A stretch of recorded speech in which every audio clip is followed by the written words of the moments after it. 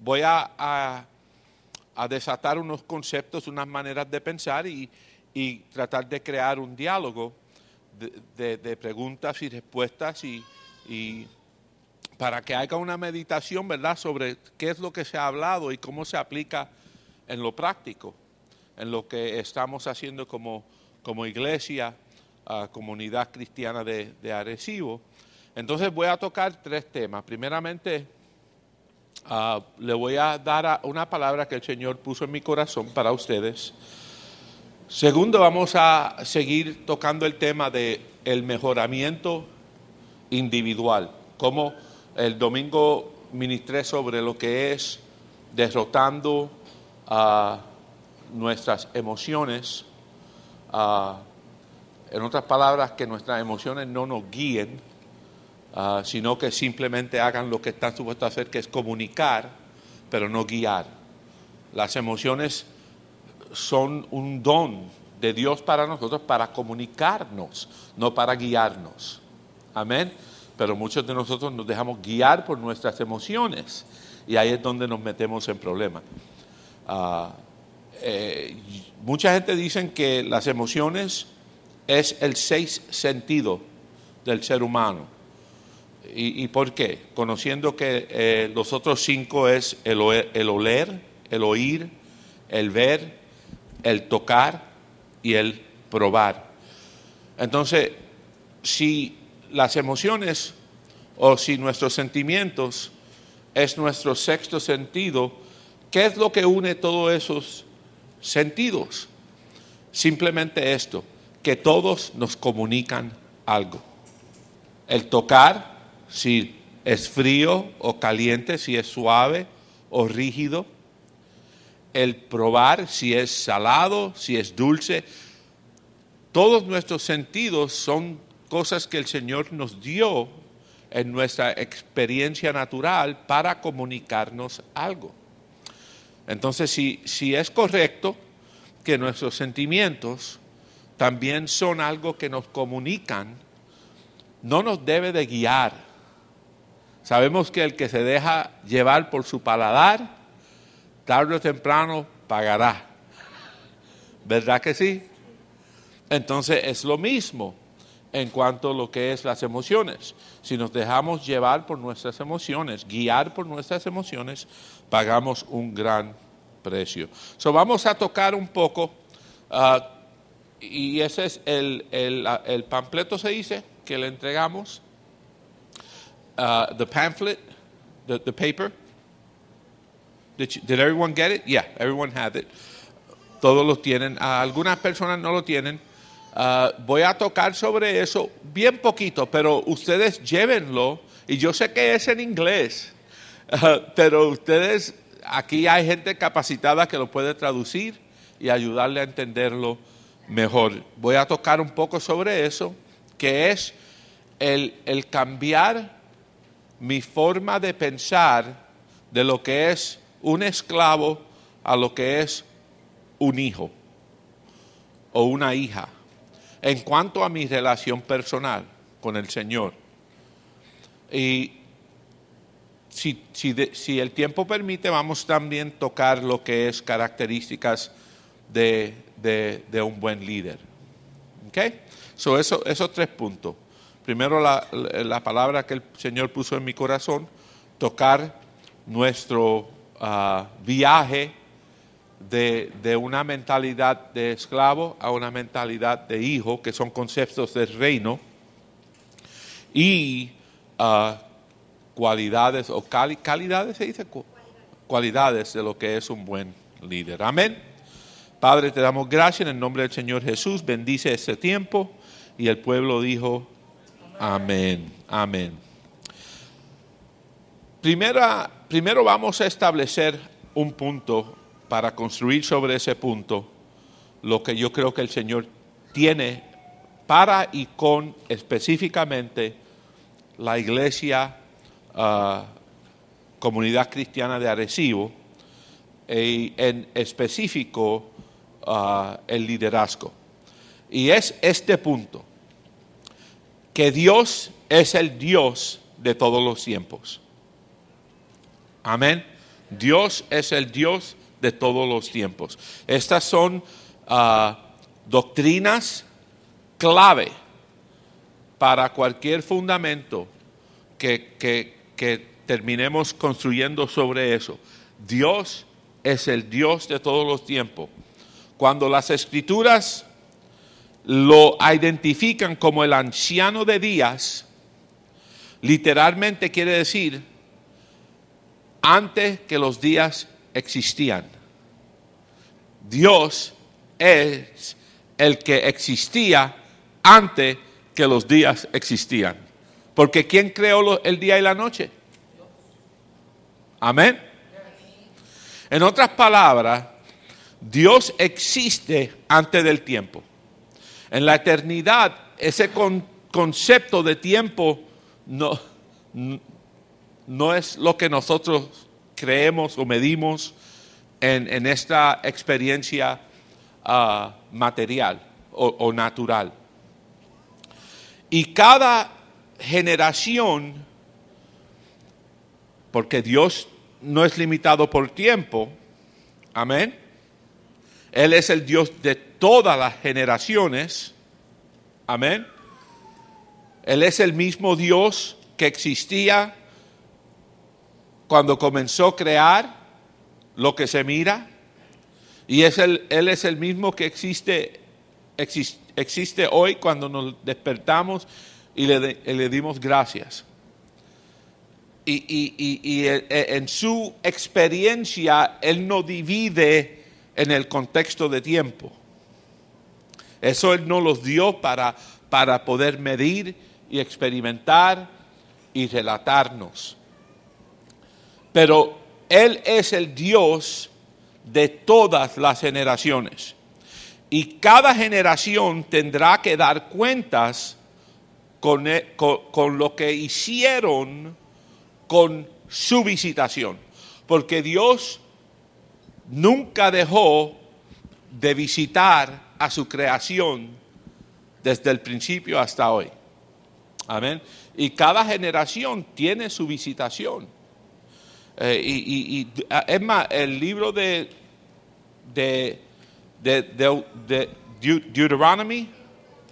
Deuteronomio, dice en el capítulo 7, 9 al 11, reconozcan pues que el Señor su Dios es el Dios verdadero, que cumple fielmente su alianza generacional, generación tras generación, para con los que le aman y cumplen sus mandamientos, pero que destruye a aquellos que lo odian, dándoles su merecido, sin tardanza da su merecido a los que le odian. Cumplan pues los mandamientos, leyes y decretos que en este día les ordena que pongan en práctica. Ahora, entendiendo esta característica de Dios, podemos concluir que lo que Dios hace sobre la tierra para y con el hombre, cuando Él visita, cuando Él derrama, es para Él y sus generaciones. ¿Qué quiero decir con eso? El día que el Señor en su reino decidió establecer esta obra, Él no la estableció simplemente para esta generación. Él la estableció para esta generación y las generaciones. Amén. Es importante entender esto. Amén. ¿Por qué?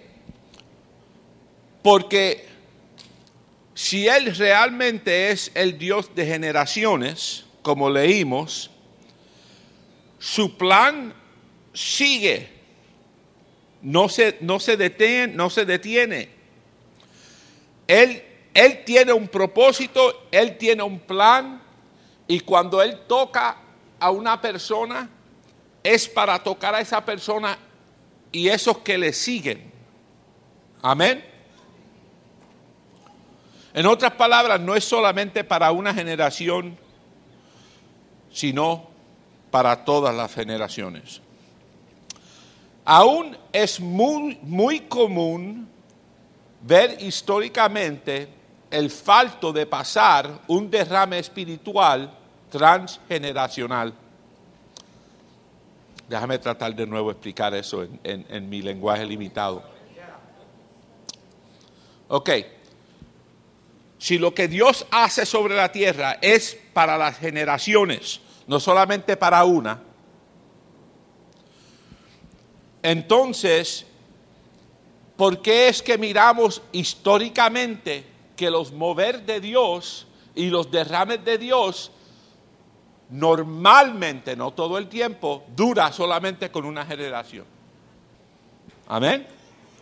Esa es una importante pregunta que nos tenemos que hacer. En otras palabras, si Dios vino a visitar a Arecibo, no solamente para la generación de Efrén y de muchos de ustedes, sino para las que van a seguir,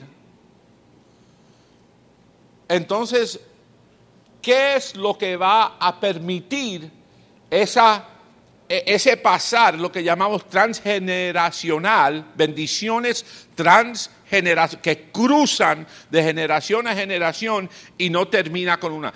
¿Qué es lo que hay que hacer para que eso ocurra? Que es la voluntad de Dios. Amén. Es importante entender que es la voluntad de Dios. ¿Por qué sabemos eso? Porque Él dice, y lo leímos, y Él dice que visitará a los hijos de los obedientes y que le siguen por generaciones. Amén. En otras palabras, sabemos que hubo tiempo que el pueblo de Israel desobedeció a Dios y resbaló.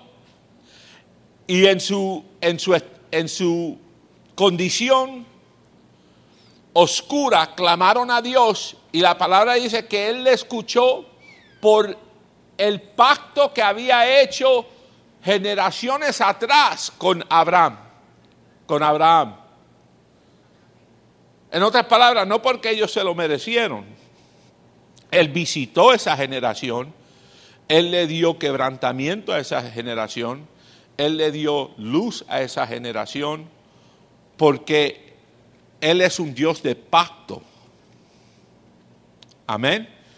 Y el pacto que Él hace con el hombre indica que Él te va a bendecir a ti y a tus hijos y a los hijos de tus hijos.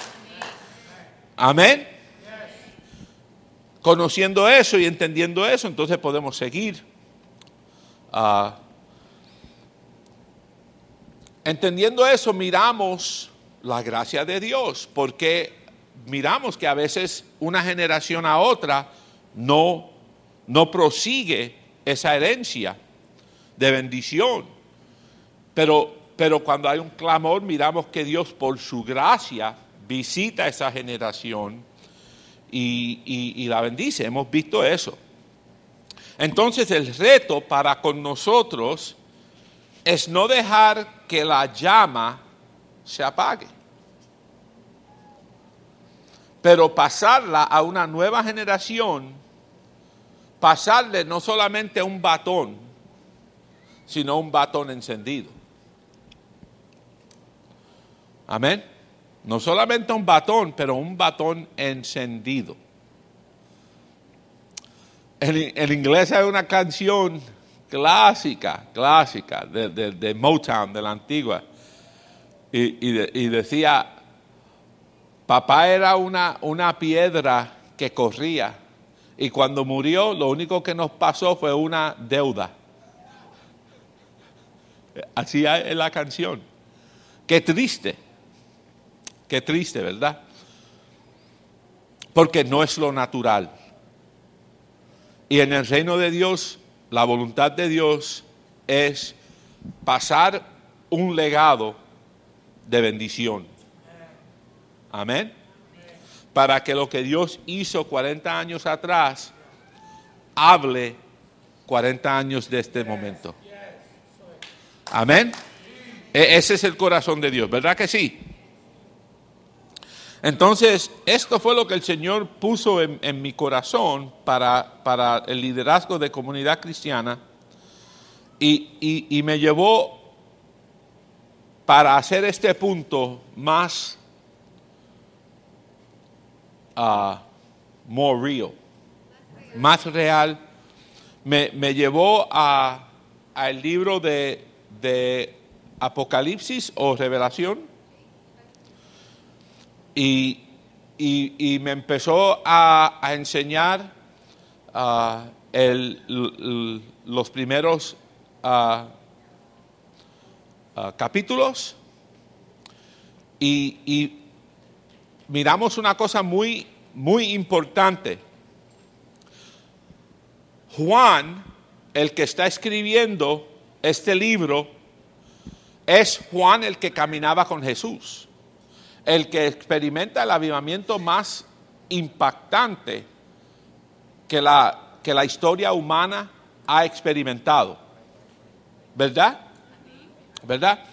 Entonces, Juan, ahora en exilio se dice, exilio, en exilio, el Señor le visita y le está entregando algo a Juan para las iglesias. Y en específico, comienza con unas cartas para 7 iglesias.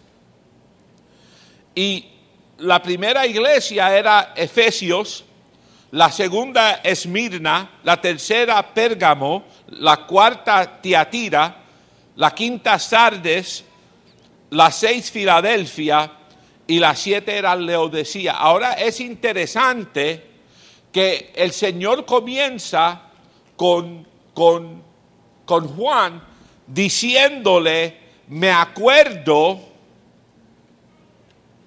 y veo lo que están haciendo, pero tengo un problema con ustedes. Y el problema con Efesios era que habían perdido su primer amor. Y el primer amor que tenían de llegar a los caminos del Señor, cuando la palabra de Dios se les revela a los efesios, se manifiesta en un amor uno por el otro. Y ahora Dios le manda una carta por mano de Juan o por inspiración a Juan, que la manda por correo, diciéndole, Dios tiene cuentas contigo, iglesia de Efesios, y es esto: han perdido su primer amor y no están tratando uno al otro con ese mismo amor y pasión que tenían en un tiempo. A la iglesia de Esmirna está hablando sobre lo que es la pobreza y la persecución que había entrado a la iglesia. Y le está animando que se mantengan fiel, me imagino, porque muchos estaban desmayando. A la iglesia en Pérgamo se había entregado a la idolatría, mezclando otras enseñanzas extrañas. A la iglesia en Tiatira, la tolerancia al pecado. El espíritu de Jezebel se había metido, había perversión, habían actos o hechos que claramente eran contra lo que se le había enseñado. A la iglesia en Sardes se hablaban de su fama de estar vivos, pero estaban muertos. En otras palabras, era una iglesia que celebraba el avivamiento que habían tenido. Hablando de lo que era, pero lo que era no era lo que era. Amén.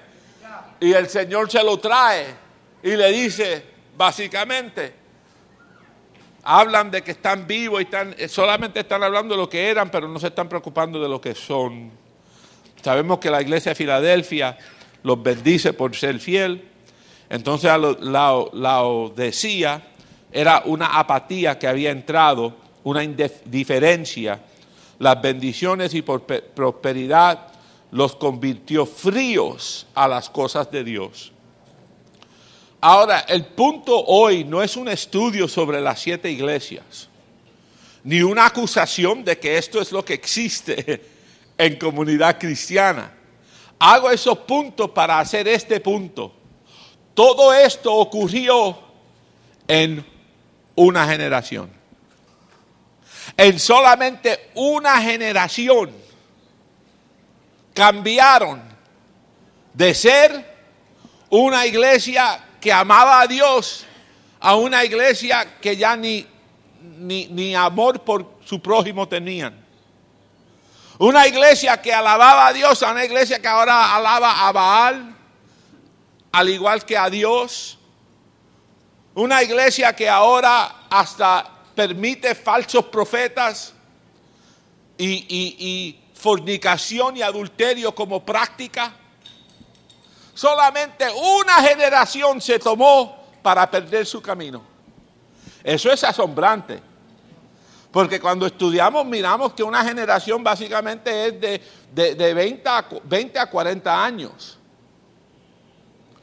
Los teólogos disputan si este libro fue escrito en los 90 AD o los 60. No se ha podido afirmar claramente. Pero no importa, porque básicamente estamos hablando de una generación. Esos niños que llegaron a los caminos del Señor después de la ascensión de Cristo, que ahora son adultos, 40, 50 años más tarde, que experimentaron lo que fue el fuego del Pentecostés, el avivamiento y el poder de los milagros que ocurrían y la multiplicación de la iglesia, ahora están agüitados, se dice. No, como aguados. Dicen, en México dicen agüitados, algo así. Anyway, sí, están fríos. Solamente una. Para mí eso es asombrante. Amén. Porque creo yo que lo que el Señor está diciendo, porque puso esta palabra sobre mi corazón para comunidad cristiana, es que ustedes ahora celebraron sus 40 años. Una generación ha pasado. Entonces la realidad es que el futuro de esta iglesia no es el liderazgo que predomina 50 y para arriba.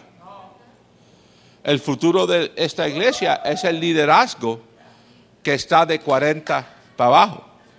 Pero algo que es muy interesante y muy importante que creo que el Señor quiere dejarnos saber es que todo esto ocurrió no porque esta gente eran gente malas o que no amaban a Dios. Ocurrió porque la batalla es real. Y si Dios es un Dios de generación que bendice de generación a generación, entonces el enemigo, su estrategia es de matar el fluir de una generación del Espíritu Santo a la otra. Si perdió esta generación, está bien. Está bien. Si te perdió a ti porque tú estás salva, porque tú te salvaste, está bien. Pero voy a ir contra tus hijos. Y si se salvan tus hijos, está bien, los perdí, acepto, pero voy contra los hijos de tus hijos. Porque así es como el enemigo trabaja. Amén. Entonces, parte de la estrategia satánica contra comunidad cristiana es que el fuego y el avivamiento que el Señor derramó sobre esta iglesia 40 años atrás muera con esta generación. Eso es lo que el enemigo quiere. Y tenemos que entender que naturalmente así termina. Quiere decir que para que haya un traslado, así se dice, de bendición generacional, tenemos que ser estratégicos y ponerle mano al arado, no creer que como he llegado hasta este punto, ahora es tiempo en inglés decimos, put me out to pasture. Ponerme a pastorar, como a comer grama y descansar, a pastar. Amén. Es importante que entendamos que la batalla que se enfrenta a ustedes es real. Estrategia es necesitada. La visión de este ministerio necesita ser comunicada periódicamente desde los fundadores a los líderes y de los líderes a los que sirven y los que sirven a los que están llegando. Esa es parte del reto de su infraestructura. ¿Cómo hacer llegar el corazón de los fundadores a los que están entrando por la puerta? Porque una iglesia de este tamaño, de 400 personas, no es posible que los fundadores, específicamente los pastores, estén tocando a todas las personas. No es posible. Eso quiere decir que el corazón de Efrén, el corazón de Edwin, el corazón de los fundadores de esta iglesia, muchos de ustedes son parte de ese fundamento, tiene que pasarse a otros y que ellos pasen ese corazón a otros y que ese corazón pase a no solamente la doctrina, el corazón. El corazón y la doctrina son dos diferentes cosas. Aunque cuando la doctrina es sana, el corazón refleja la doctrina. Amén. Pero el corazón, los valores del ministerio que son representados por el liderazgo, por ustedes, ¿cómo estratégicamente hacemos que esos valores y esos principios are emulated, se emulen? ¿Sí? Emulen en diferentes niveles del ministerio. Amén. ¿Me están entendiendo? ¿Por qué esto es importante? Haya crecimiento o no haya crecimiento en una iglesia, estamos en los tiempos de cosecha. Porque una iglesia no crece, no quiere decir que no es tiempo de cosecha. Porque el tiempo de cosecha es el tiempo en que el Señor ha establecido que la iglesia, nosotros tenemos que trabajar para que su llegada se acerque. Cuando Él le dice a los discípulos, miren que la miel está madura, algunos teólogos dicen que no era una finca de trigo que él estaba mirando. Era la multitud que se acercaba, porque era el mismo lugar donde la mujer había llegado a los caminos del Señor, que se curó del flujo de sangre. Entonces él la mandó y ella fue y testificó. Y cuando él regresa, la multitud viene y él le dice a los discípulos, mirad, la miel está madura. Él estaba hablando de la gente que se acercaban. La cosecha de almas. No era necesariamente la cosecha de un producto. Sabemos que estamos viviendo en tiempos de cosecha. Ahora, yo tengo un amigo que se crió en una finca, en una farm, en una finca. Y él me dice algo único de lo que es el tiempo de la cosecha. Él me dice, todos trabajan.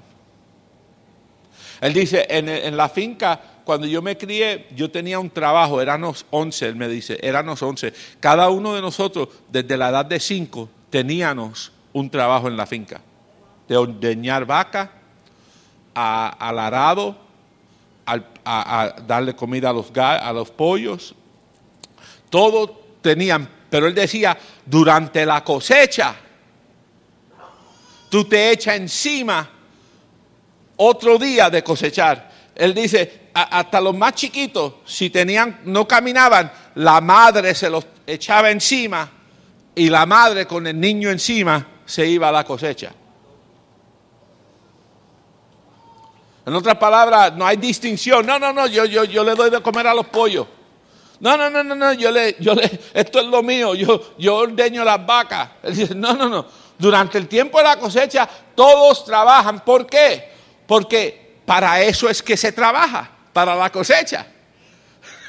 Amén. Y cuando llega el tiempo de cosecha, si no se trabaja, hay gran pérdida. Amén. Eso es importante conocer que como líderes somos trabajadores, siervos en la finca del Señor, en específico un cuerpo con una visión establecida en el corazón de sus fundadores, y que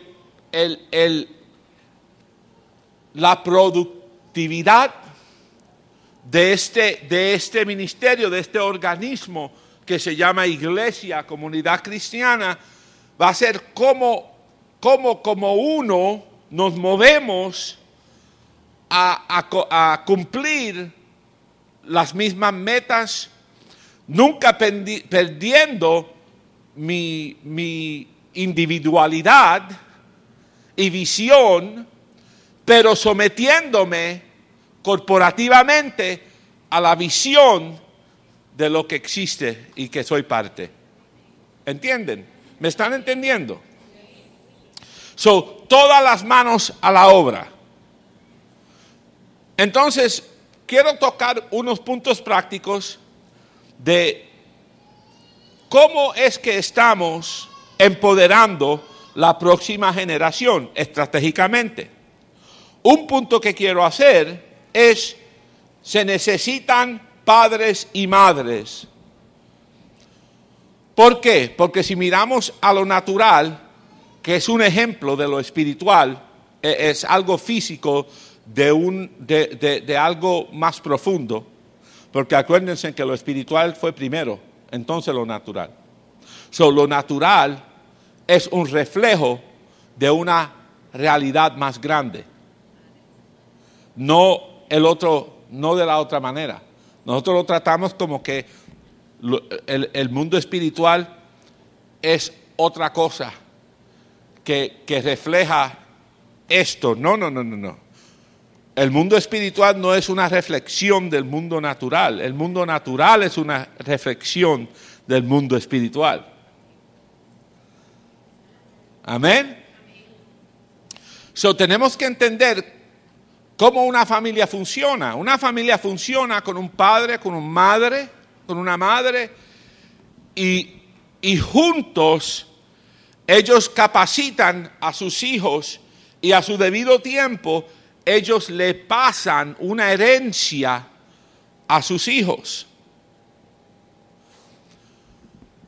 Ahora, yo he escuchado de nuestra gente, y posiblemente porque en mi familia no conocían a Cristo, pero esto era una actitud común entre los padres de mis padres y mi padre.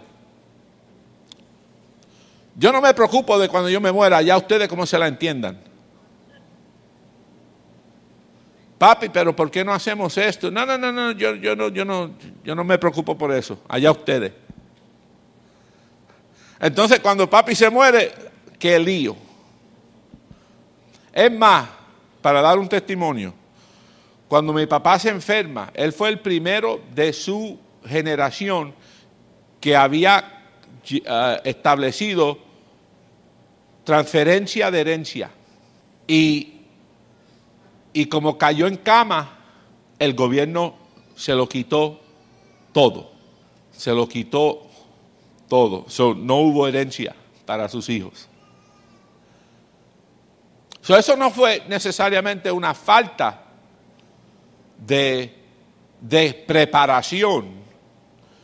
Eso fue caer víctima de un sistema que es corrupto, que es el enemigo, Satanás, que quiere robar esa bendición transgeneracional. Ahora, hay pasos que uno puede tomar para proteger su herencia. Mi papá no lo supo hacer, porque él era de esa mentalidad. Allá ustedes, cuando me muera. No debe de hacer así en el reino de Dios. No debe ser así en una expresión del reino de Dios sobre la tierra, que es la iglesia comunidad cristiana. Debemos de capacitarnos. Primera de Corintios 4, 14, 17 dice: no les escribo para avergonzarlos, sino para darles un consejo, como a mis propios hijos, pues los amo. Pues aunque ustedes como cristianos tengan 10,000 instructores, padres no tienen muchos. Padre de ustedes soy yo, pues les anuncié el evangelio por cual quedaron incorporados a Cristo Jesús. Así pues les ruego que sigan mi ejemplo. Por esto les envié a Timoteo, mi querido y fiel hijo en el Señor.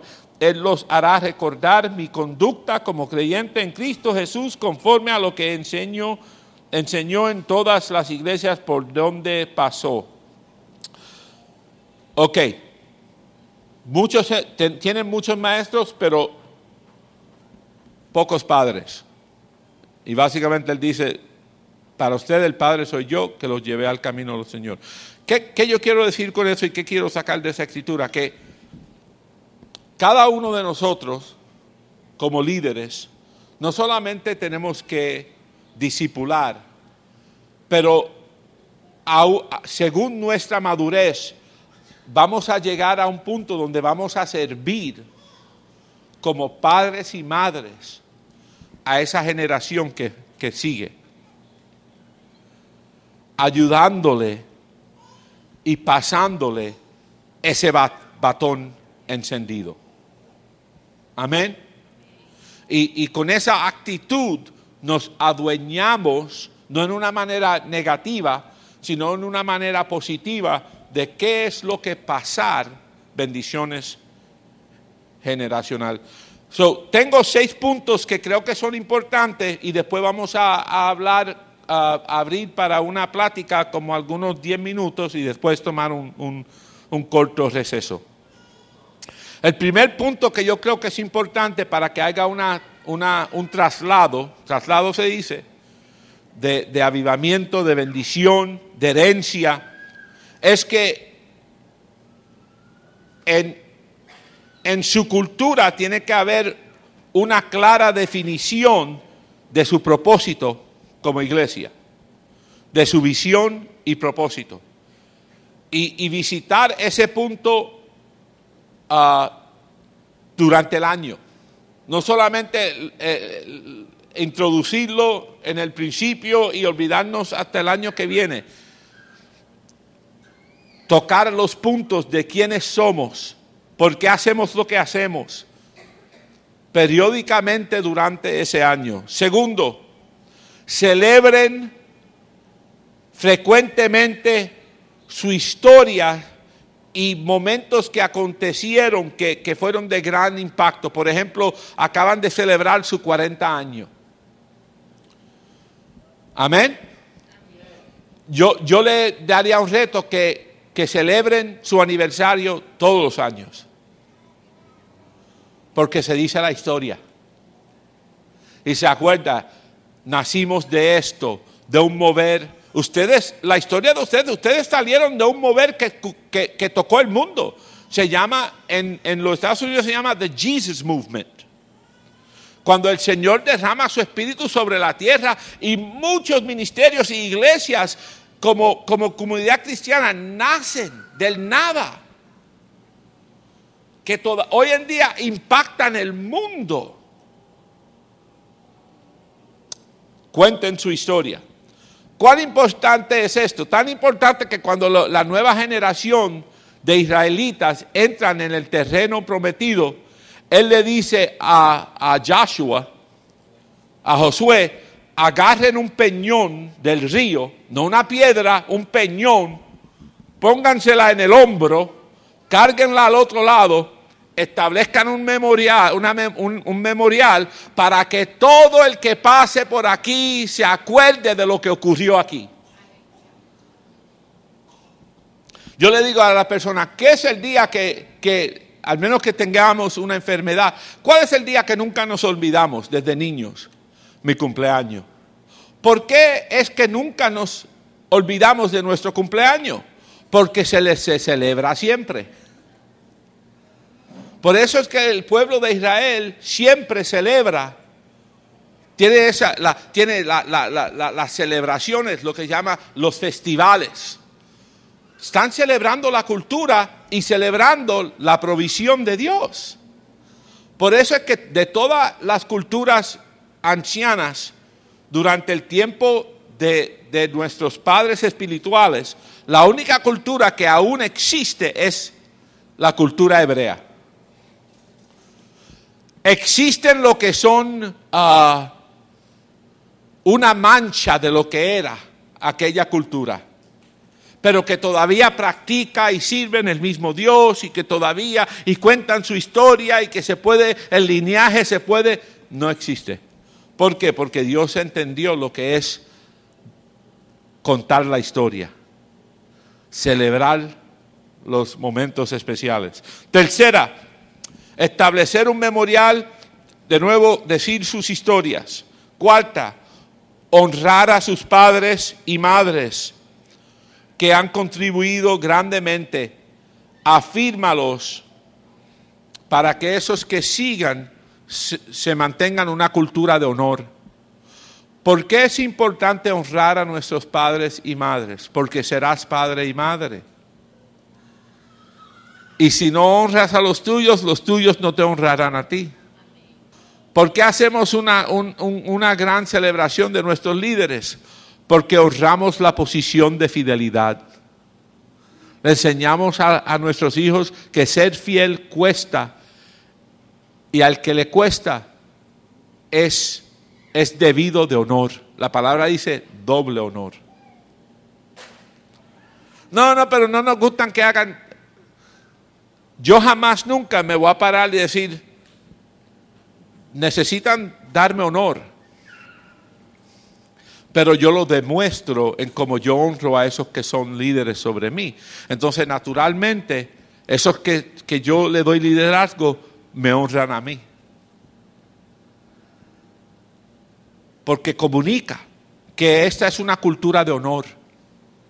Es importante honrar los padres y madres.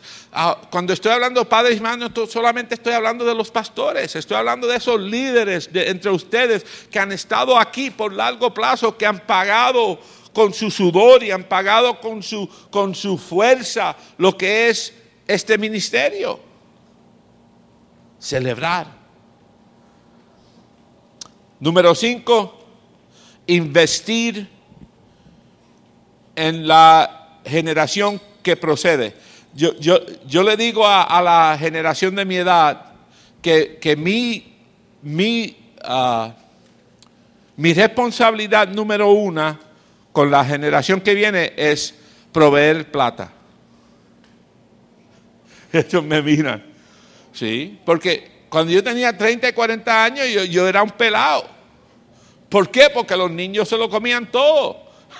Yo estaba tratando de resolver y moverme y plata no era algo que me sobraba, pero ahora a esta edad he producido, he vivido más, gano más, ahorro más, ¿verdad? Mi trabajo ahora es capacitar con recursos a los que corren. Mi trabajo no es correr ahora. Mi trabajo es proveer los recursos para los que corren. Amén. Y no quiere decir que yo me retiro, sino que mi función cambia. Pero todavía soy un capacitador.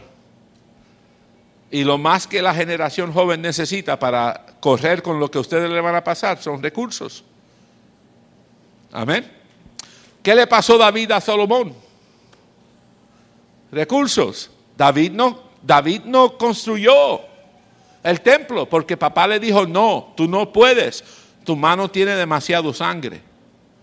So David no dijo, ok, bueno, allá ustedes entonces, que se la entiendan ustedes. David dijo, ok, voy a recoger todo el material para cuando le toque a mi hijo, él no tenga que ir a buscar el material. Ya yo se lo entregué. Qué bonito, ¿verdad? Entonces viene Salomón y Salomón no tiene que hacer cuenta con tenemos que traer madera de Lebanón, tenemos que traer piedras de Irán, de Persia. No tuvo que preocuparse de nada de eso porque ya el material estaba. So, él lo único que tuvo que hacer es establecer el equipo para ponerle la mano a la obra. Eso es lo que yo le digo a la gente. Yo quebranté el terreno. Mis hijos no deben de tener que quebrantar el terreno. Ellos simplemente deben de venir y echar la semilla y darle agua. ¿Verdad? Qué bonito.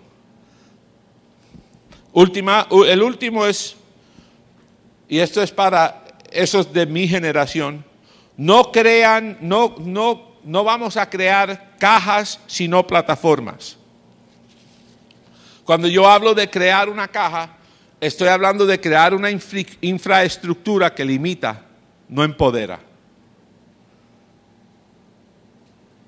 So, nosotros para la generación que viene tenemos que estar abiertos, que nunca lo hemos hecho así, porque nunca ha vivido en el 2017. Por eso nunca lo hiciste de esta manera. Pero ahora estamos viviendo en otro tiempo, en otra era. Nunca usamos email. Es que cuando tú tuviste tu avivamiento no existía email. Amén. So, ese es un punto muy importante en el traslado del batón encendido. Es que entendamos que creamos plataforma para la próxima generación, no cajas. Amén. Plataforma quiere decir que salten, que brinquen sobre ella y lleguen a lugares más altos. Esto es muy, muy importante. Bueno, hasta ahí llegó lo que quería decir. ¿Alguna pregunta antes de terminar? Any questions about this topic? Amen. Amen. Vamos a tomar un receso de 5 minutos, 10 minutos. Que ya corrió, necesita ser valorizada al honor, y la generación que viene necesita ser afirmada. Es como yo y mi hijo. Yo veo muchas cosas en el rol de padre de mi hijo que yo no haría. Pero yo no voy a estar siempre diciéndole, mira, eso no está bien, eso no está bien. Porque él tiene que aprender. Lo que yo hago con él es las cosas que él hace que hace bien. Yo lo afirmo y le doy valor. Y en esa relación él me pregunta y entonces ahí es donde él me da permiso de yo decirle mi opinión en esa situación. Ahora es diferente si son cosas cardenales, ¿verdad? Bien serias, ya es diferente de que estás abusando de tu hijo, le estás pegando algo así. Yo tengo que intervenir y decir, oye, eso no es correcto. Pero la mayoría en nuestro intercambio es yo lo afirmo y estoy ahí para apoyarlo y él me da honor. es como la relación entre la mujer, la esposa y el esposo. El hombre fue creado para amar a su esposa. Ella fue creada para recibir amor. Él fue creado para recibir respeto. Cuando la esposa respeta a su esposo, él ama a su esposa. Cuando la esposa no respeta a su esposo, él retiene ese amor. No es que no la ama, es que no lo expresa. Ella dice, ¿por qué no me amas? Él dice, yo te amo, todavía estoy contigo.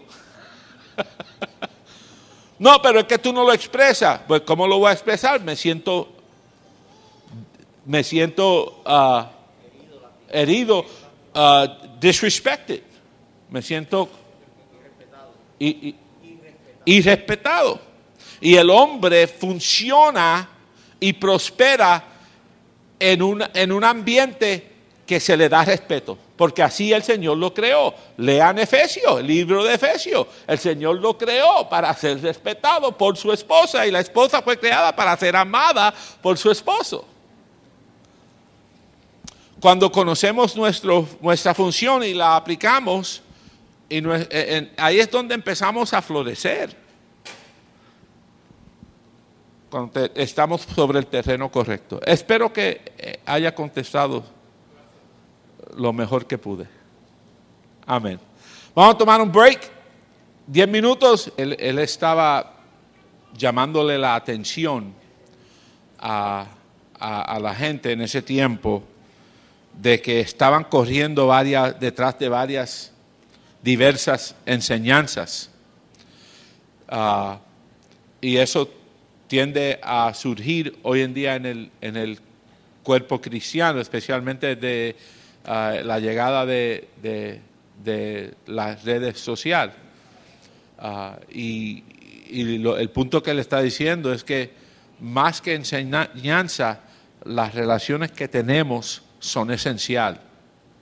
Y yo soy su padre, básicamente él está diciendo. En otras palabras, como un padre, yo siempre voy a tratar con lo que es mejor para ti.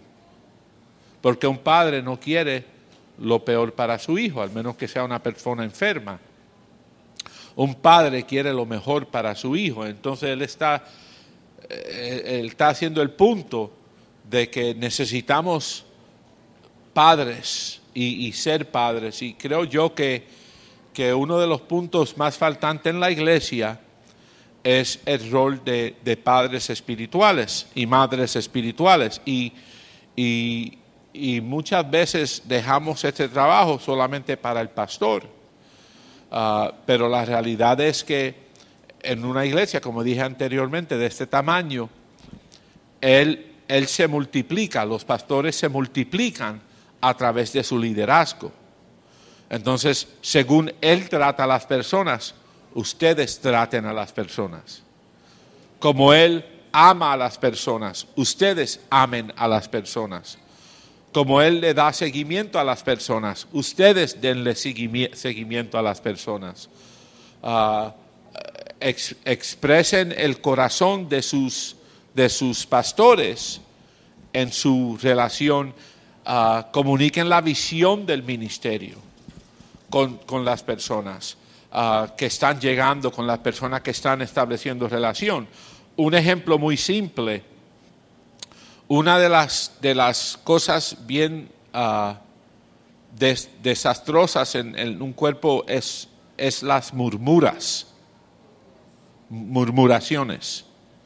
Entonces, casi siempre las murmuraciones no llegan al pastor porque él la va a corregir, ¿verdad?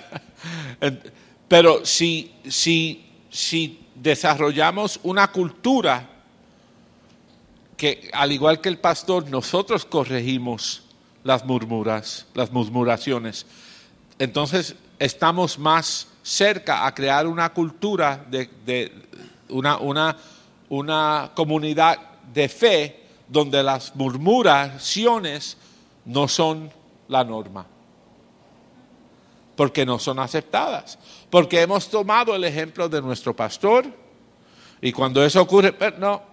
La palabra dice que si tienes una ofensa con tu hermano o tu hermana, que necesitas ir a hablar con ellos. Al menos que estás buscando consejería de mí para resolver el problema, no me cuentes lo que ocurrió, porque eso es murmurar. Ahora, si tú me estás invitando a un proceso de restauración, yo te voy a servir como un vehículo de restauración. Quiere decir que si me lo cuentas, yo voy a estar seguro que tú hables con esa persona. Si tú no lo haces, yo se lo voy a decir a la persona que tú tienes este problema y que necesitan hablar contigo. ¿Verdad? Ahora, ok, está bien, no hay problema, yo se lo digo. Ya de momento no te quieren contar porque saben que tú no le vas a permitir simplemente que vengan a ti a desahogarse. Porque así viene mucha gente, ¿verdad? Yo no es que estoy bochinchando, es simplemente que quiero desahogarme. No, estás bochinchando. Estás murmurando. Amén. Eso es un ejemplo de cómo la palabra que se me ha pegado. Imitar la conducta o la mentalidad de mi liderazgo. Amén. Y entonces expresar, porque ese es el mejor, el honor más grande que yo le puedo dar a mi líder. No es simplemente siempre decirle, te amo, es imitarlo. Ese es el honor más grande que yo le puedo dar a un líder. A mi líder, a mi pastor, es imitarlo. Su corazón es mi corazón, su manera de ver cosas son mi manera de ver cosas. Yo estoy aquí para hacer el trabajo de mi líder fácil. No solamente estamos hablando de los pastores, si ustedes sirven como padres y madres en la iglesia, esa es la cultura que ustedes quieren desarrollar en los otros. Sígueme a mí según yo sigo a el pastor Efraín. Porque el pastor Efraín lo sigo yo porque él sigue al Señor Jesús. Y bueno, todos estamos siguiendo al Señor Jesús, siguiéndonos uno a los otros. Amén. Y sin temor, vamos a tocar bien rápidamente sobre lo que es el navegar de una mentalidad de esclavo a una mentalidad de hijo. Porque todos estamos en un viaje. Desde el momento que conocimos a Cristo, comenzamos un viaje de cambiar nuestra forma de pensar para cambiar nuestra forma de actuar. En el libro de Galatas, en el capítulo 4, versículo 7, dice: así pues, tú ya no eres esclavo, sino hijo de Dios. Y por ser hijo suyo, es voluntad de Dios que seas también su heredero. En este proceso, el cambio más significativo es el cambiar nuestra forma de pensar. En esto es necesario para conocer la voluntad de Dios. En otras palabras, sin cambiar nuestra forma de pensar, es muy común fracasar en entender la voluntad de Dios.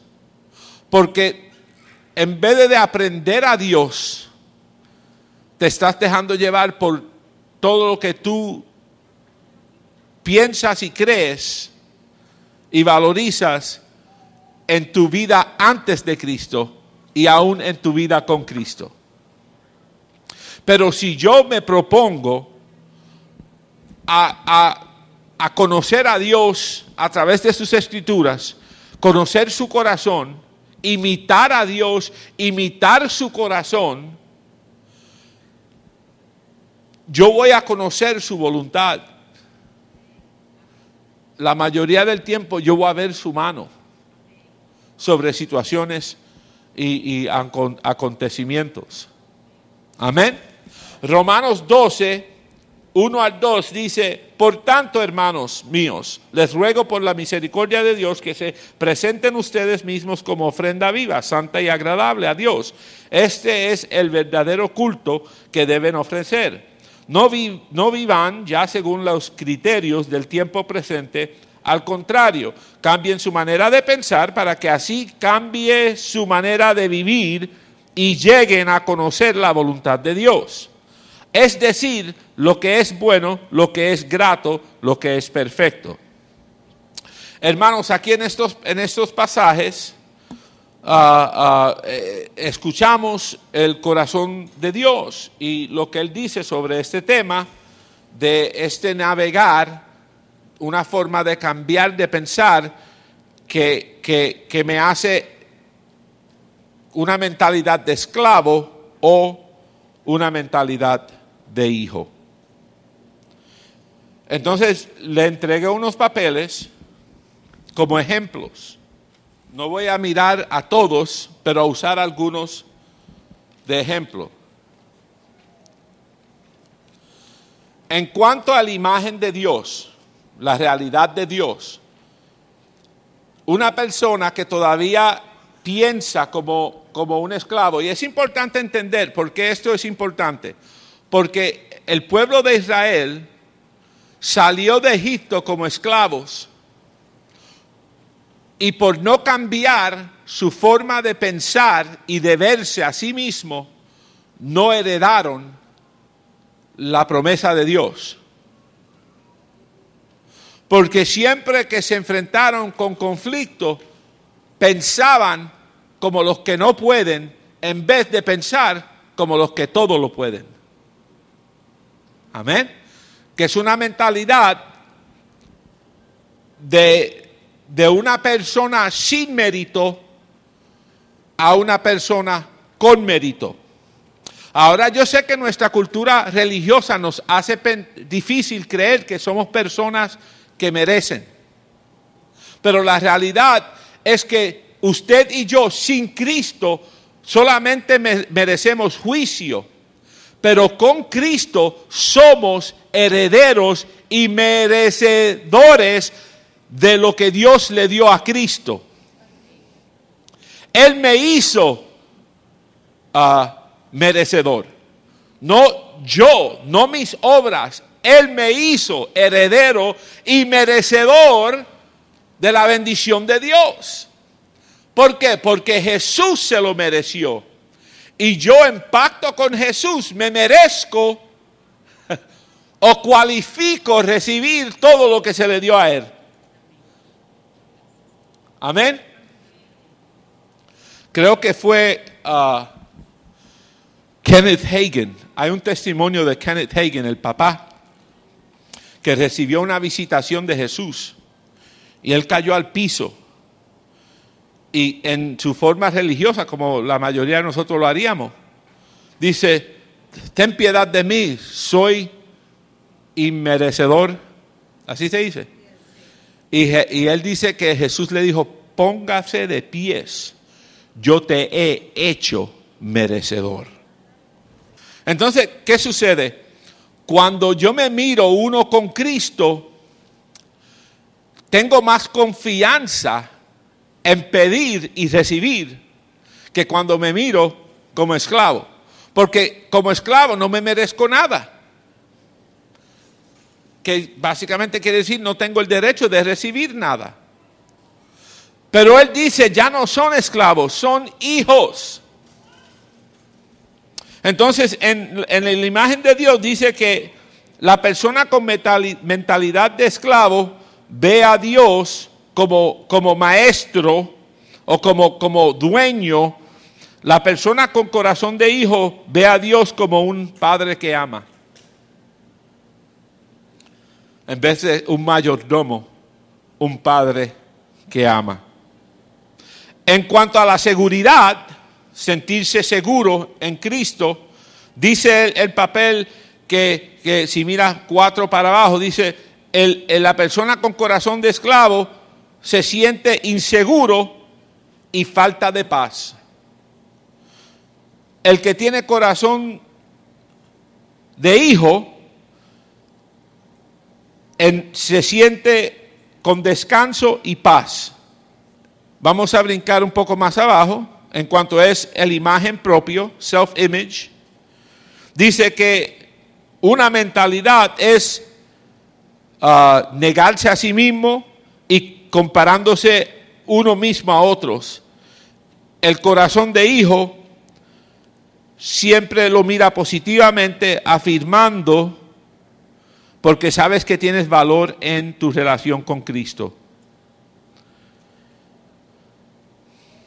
En cuestión a cómo la mentalidad de esclavo mira a lo que es autoridad, dice que ve a autoridad como algo que causa dolor, no confía en autoridad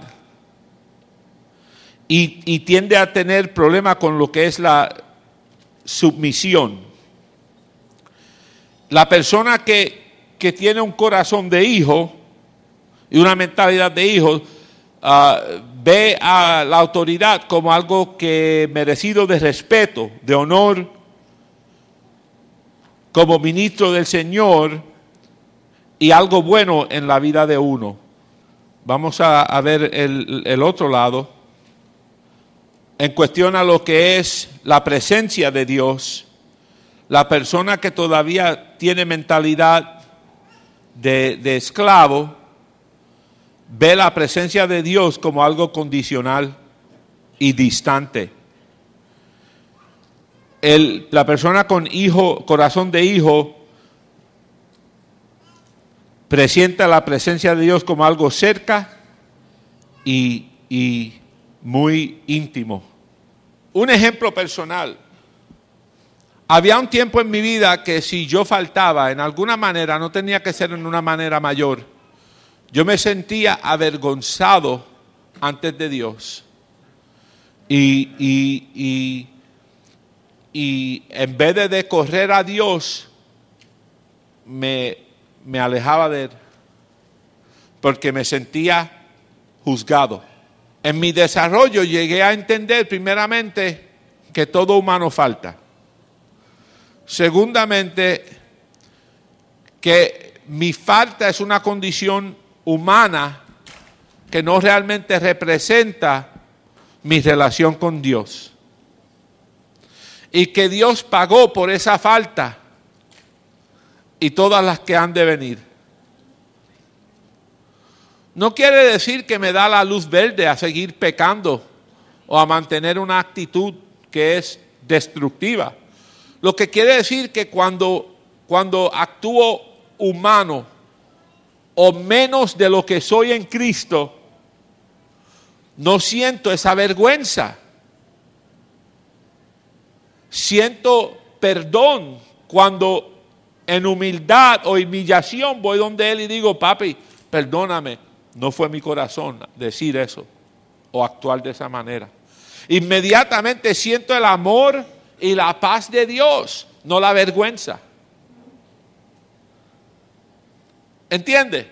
Porque sé quién yo soy en Cristo y quién Él es en mi vida. Como padre, si usted ama a sus hijos, cuando ellos faltan, usted le da un abrazo y le aconseja y lo corrige, pero no lo echas. Pero si cuando sus hijos faltan, ustedes lo echan, echa para allá, no quiero ver nada contigo. Eso crea en la mente de sus hijos una actitud de mérito, que para merecerse el calor necesitan actuar de cierta manera.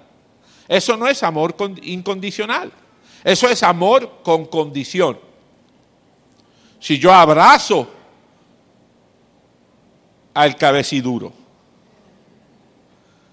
y le explico, papi, ahora mismo, papi no está contento con tu comportamiento. O sea que yo te amo, pero en este momento tú necesitas sentarte y reflejar cómo tú estás actuando, porque esto no es una manera correcta. Ahora el hijo ve que entre medio del amor hay la disciplina. Y él no mira a disciplina como algo que lo menosprecia. Y yo le estoy enseñando sin saber a cómo aceptar disciplina en una forma saludable. Por eso es que muchos milenios que no tienen padre sufren en lo que es el discipulado en la iglesia en los Estados Unidos, porque muchos de ellos no han experimentado el amor de un padre. So, cuando una persona como yo viene y le da disciplina, ellos juzgan la disciplina como rechazo. Y se hace bien difícil discipular al milenio porque no entiende el rol de un padre. Y yo me frustro porque yo entiendo que el discipulado es disciplina. Pero para ellos el discipulado es simplemente afirmación.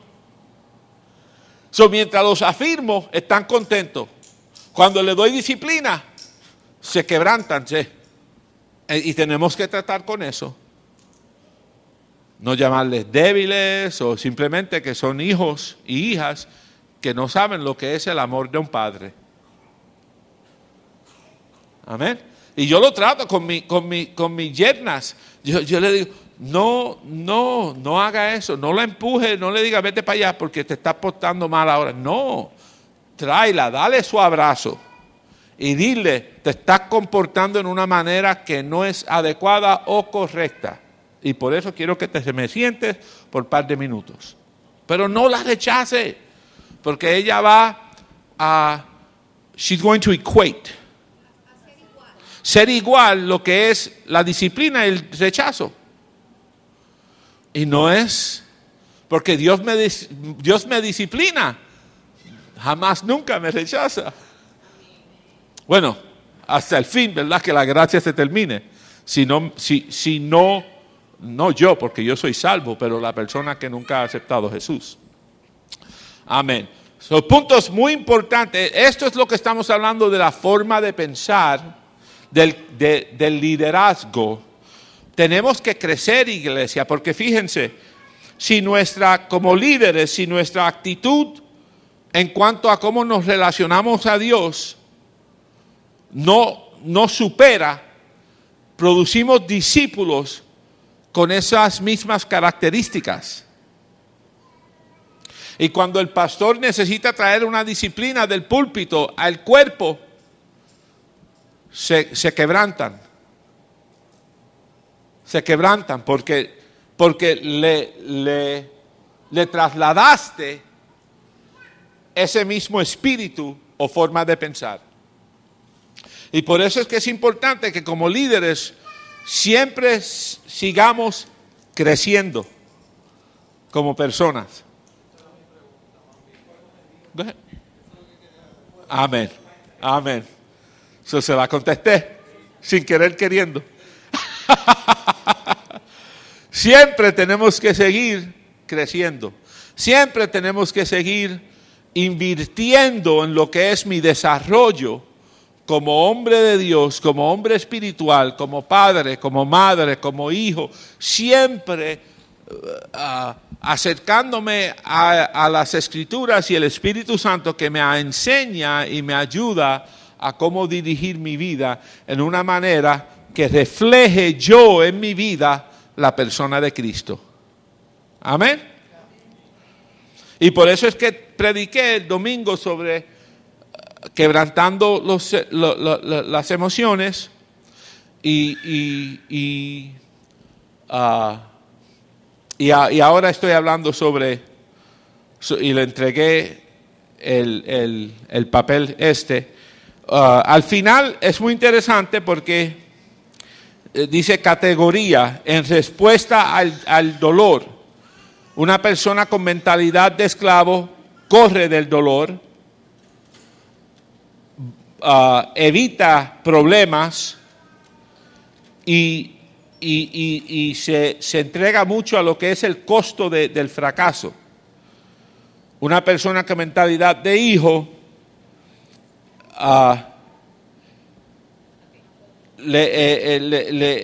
recibe el dolor y lo mira como algo estratégico. ¿Qué aprendo de esto? Eso es lo que quiere decir eso. ¿Qué puedo aprender de esta experiencia?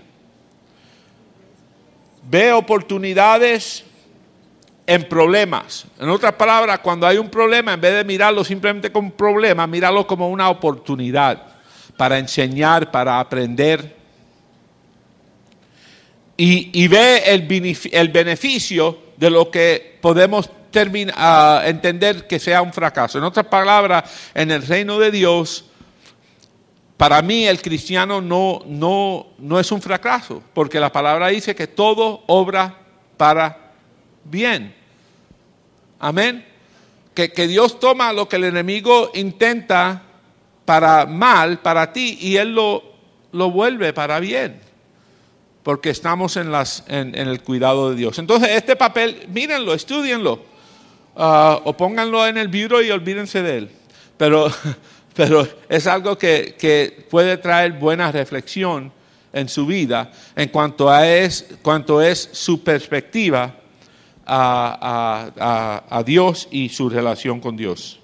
Amén. ¿Alguna pregunta sobre eso? Amen. Any questions, comments? Yes. Un cambio de mentalidad, sí. Es un cambio de pensar, porque la manera de obrar es un cambio opuesto. Yeah. Yes.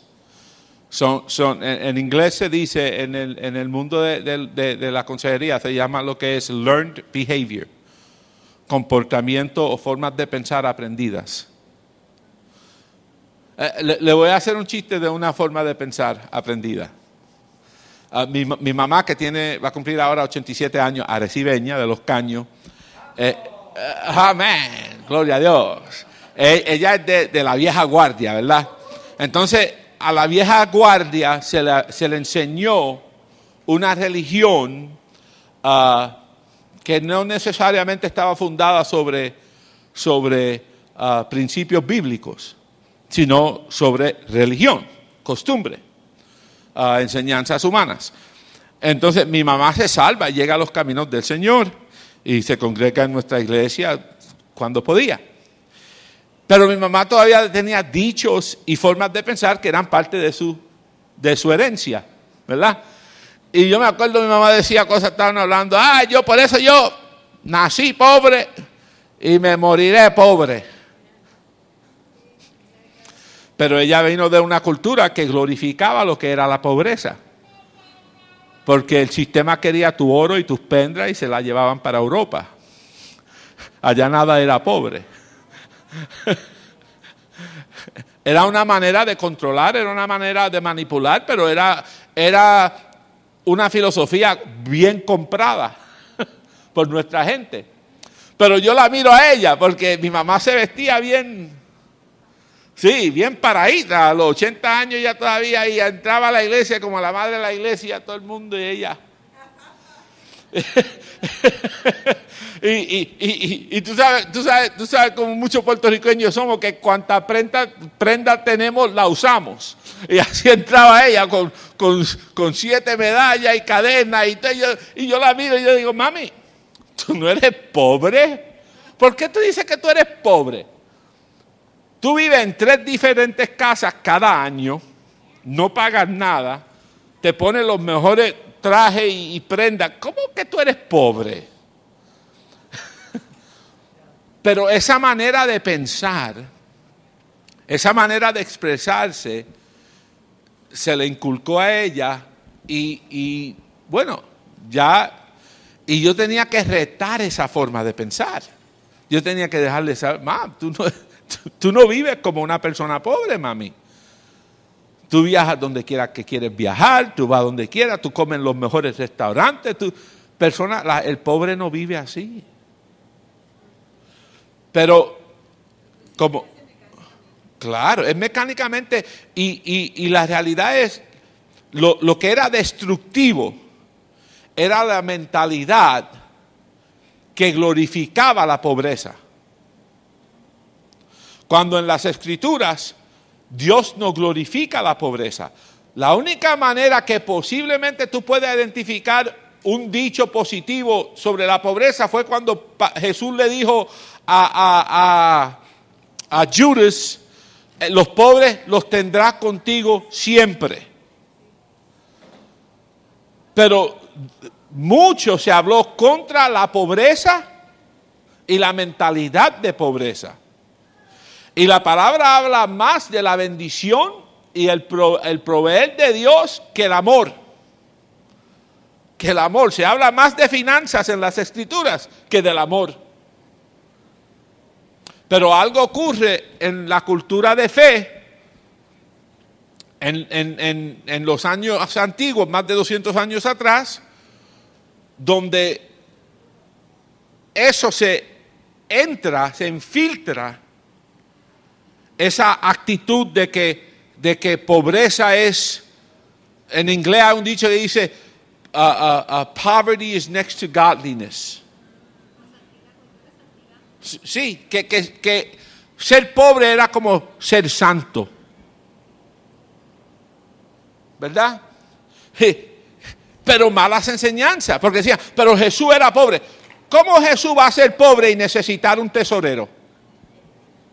El único ministerio que se le dio a los discípulos fue el ministerio del tesorero que se le dio a Judas. Él le dijo, vayan y compren y denle de comer a miles de personas. Eso quiere decir que tenían algo. Está bien, no hay suficiente porque ya eran más de 5,000 personas. Pero el punto es, no, son malas enseñanzas. Y no estoy predicando sobre la prosperidad, porque para mí la prosperidad no es lo que uno retiene, sino lo que uno da. Mientras más yo doy, más próspero soy. Porque ese es el reino. Amén. Pero tenemos malos conceptos y malas ideas y propagamos se dice, propagamos esas ideas y esos conceptos y a veces son generacionales y tradicionales, no son bíblicos. Y por eso es importante cambiar nuestra forma de pensar.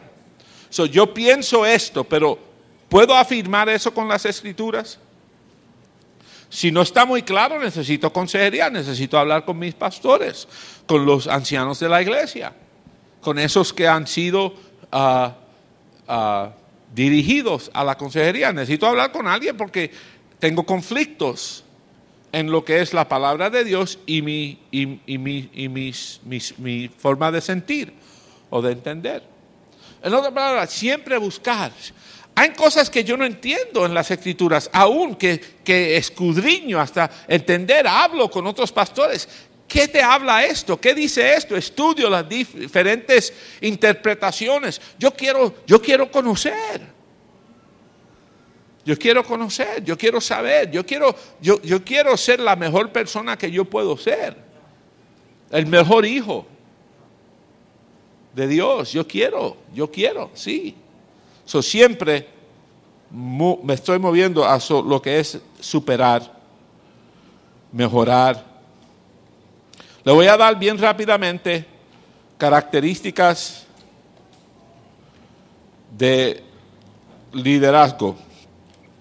Tenemos que crecer en nuestra capacitación, en nuestra habilidad de liderar para que seamos eficaces. El líder necesita escuchar de Dios o escuchar de otros, que respeta. El liderazgo es influenciar a otros. Nuestros títulos simplemente son dados por hombre. La unción que el Señor pone sobre uno es lo importante.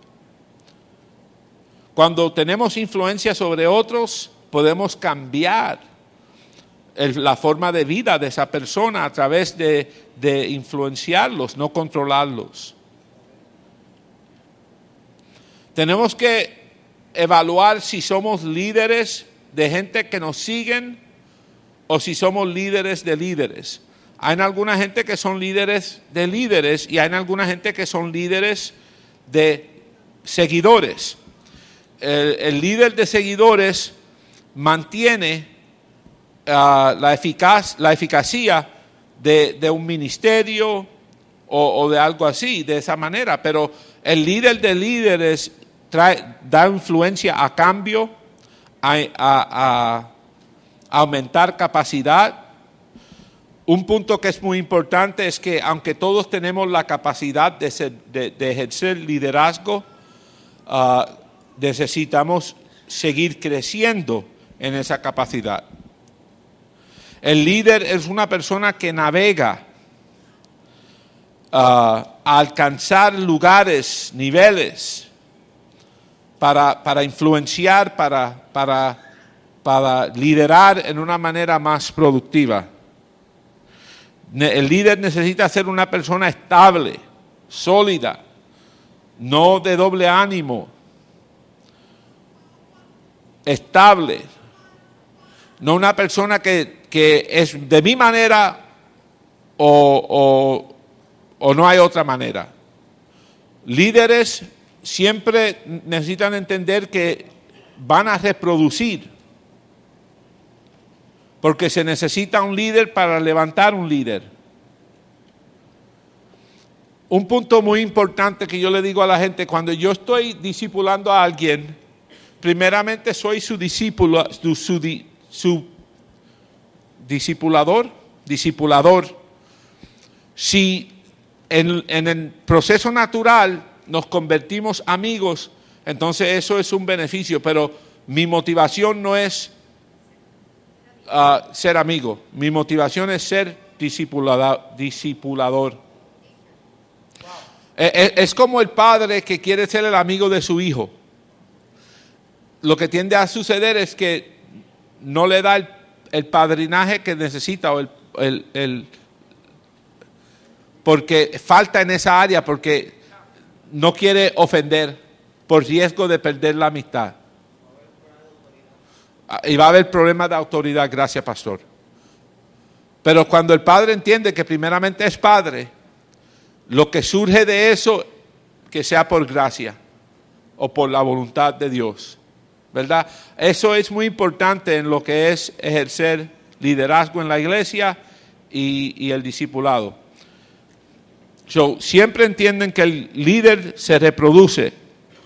Un estudio dijo que el líder eficaz, 10% es por dones naturales. 5% es enfrentándose a una necesidad.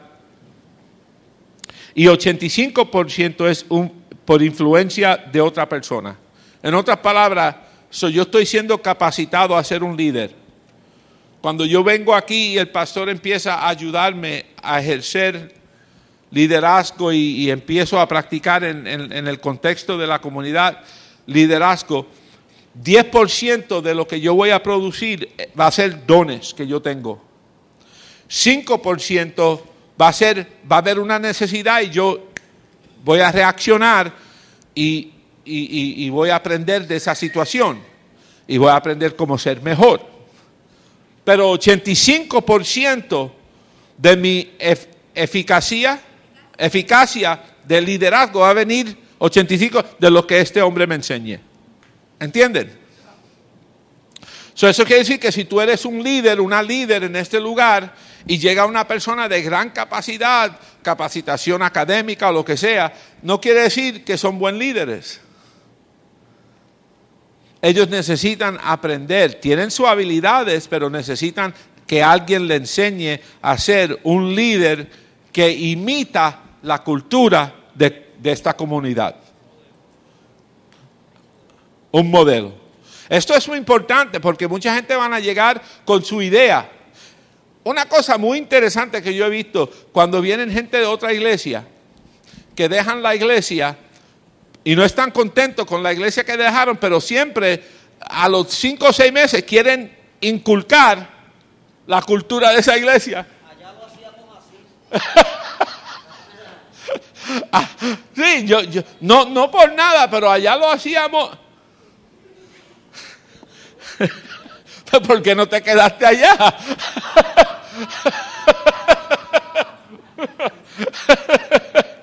¿Verdad? Entonces es interesante.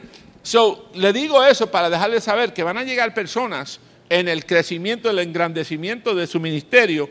Van a llegar personas que puede que sea que tengan más capacidad que usted, pero no tienen la cultura que ustedes tienen. Y usted no solamente le va a enseñar a ellos principios sobre liderazgo, ustedes le van a enseñar a ellos la cultura en cual ellos ahora se están integrando. Y por eso es que es importante que respeten su valor, su posición y se sometan al discipulado que ustedes van a ejercer. Y no sentirse a ustedes menos que ellos porque ellos tienen un doctorado y ustedes solamente tienen 20 años de fidelidad. Porque para mí, 20 años de fidelidad vale más que un doctorado. Para mí como pastor. Amén. Estos son puntos que son muy importantes en lo que yo he aprendido, en lo que es el desarrollo de líderes, pero más importante en lo que es, como estaba diciendo anteriormente, aquí hay una cultura. No es la cultura perfecta. Ninguna iglesia es la cultura perfecta. La cultura perfecta es el reino de Dios. Por eso Él dice, buscad primero mi reino y el reino de Dios y su justicia. Su justicia es su manera de gobernar. Buscar la cultura del reino de Dios y cómo Dios gobierna y trate de imitarla en su comunidad de fe. Amén. En este contexto es comunidad cristiana de Arecibo. Pero la cultura que se ha desatado en este lugar por 40 años ha comprobado que es eficaz. Porque nadie dura 40 años simplemente porque somos bonitos y todos somos buen parecidos. Esto es el producto. Esto es el producto de un corazón fundado en la palabra y una visión que es más de una iglesia, que es de expandir el reino del Señor. Amén. Solamente, yo creo que menos de 1% de iglesias en los Estados Unidos, menos de 1% de iglesias llegan a 400 personas.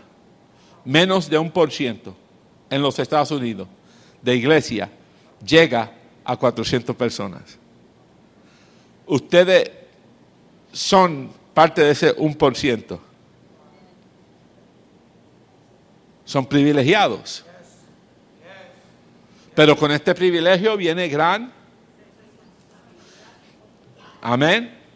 Entonces lo que he hecho estas últimas 2 charlas, la última que estuve aquí, es no solamente hablar de conceptos o ideas, pero también retarle de crecimiento individuo. Porque si tú creces, esos alrededor de ti crecen. Amén. ¿Preguntas para terminar? ¿O comments? Questions or comments? Anyone? Está hablando del líder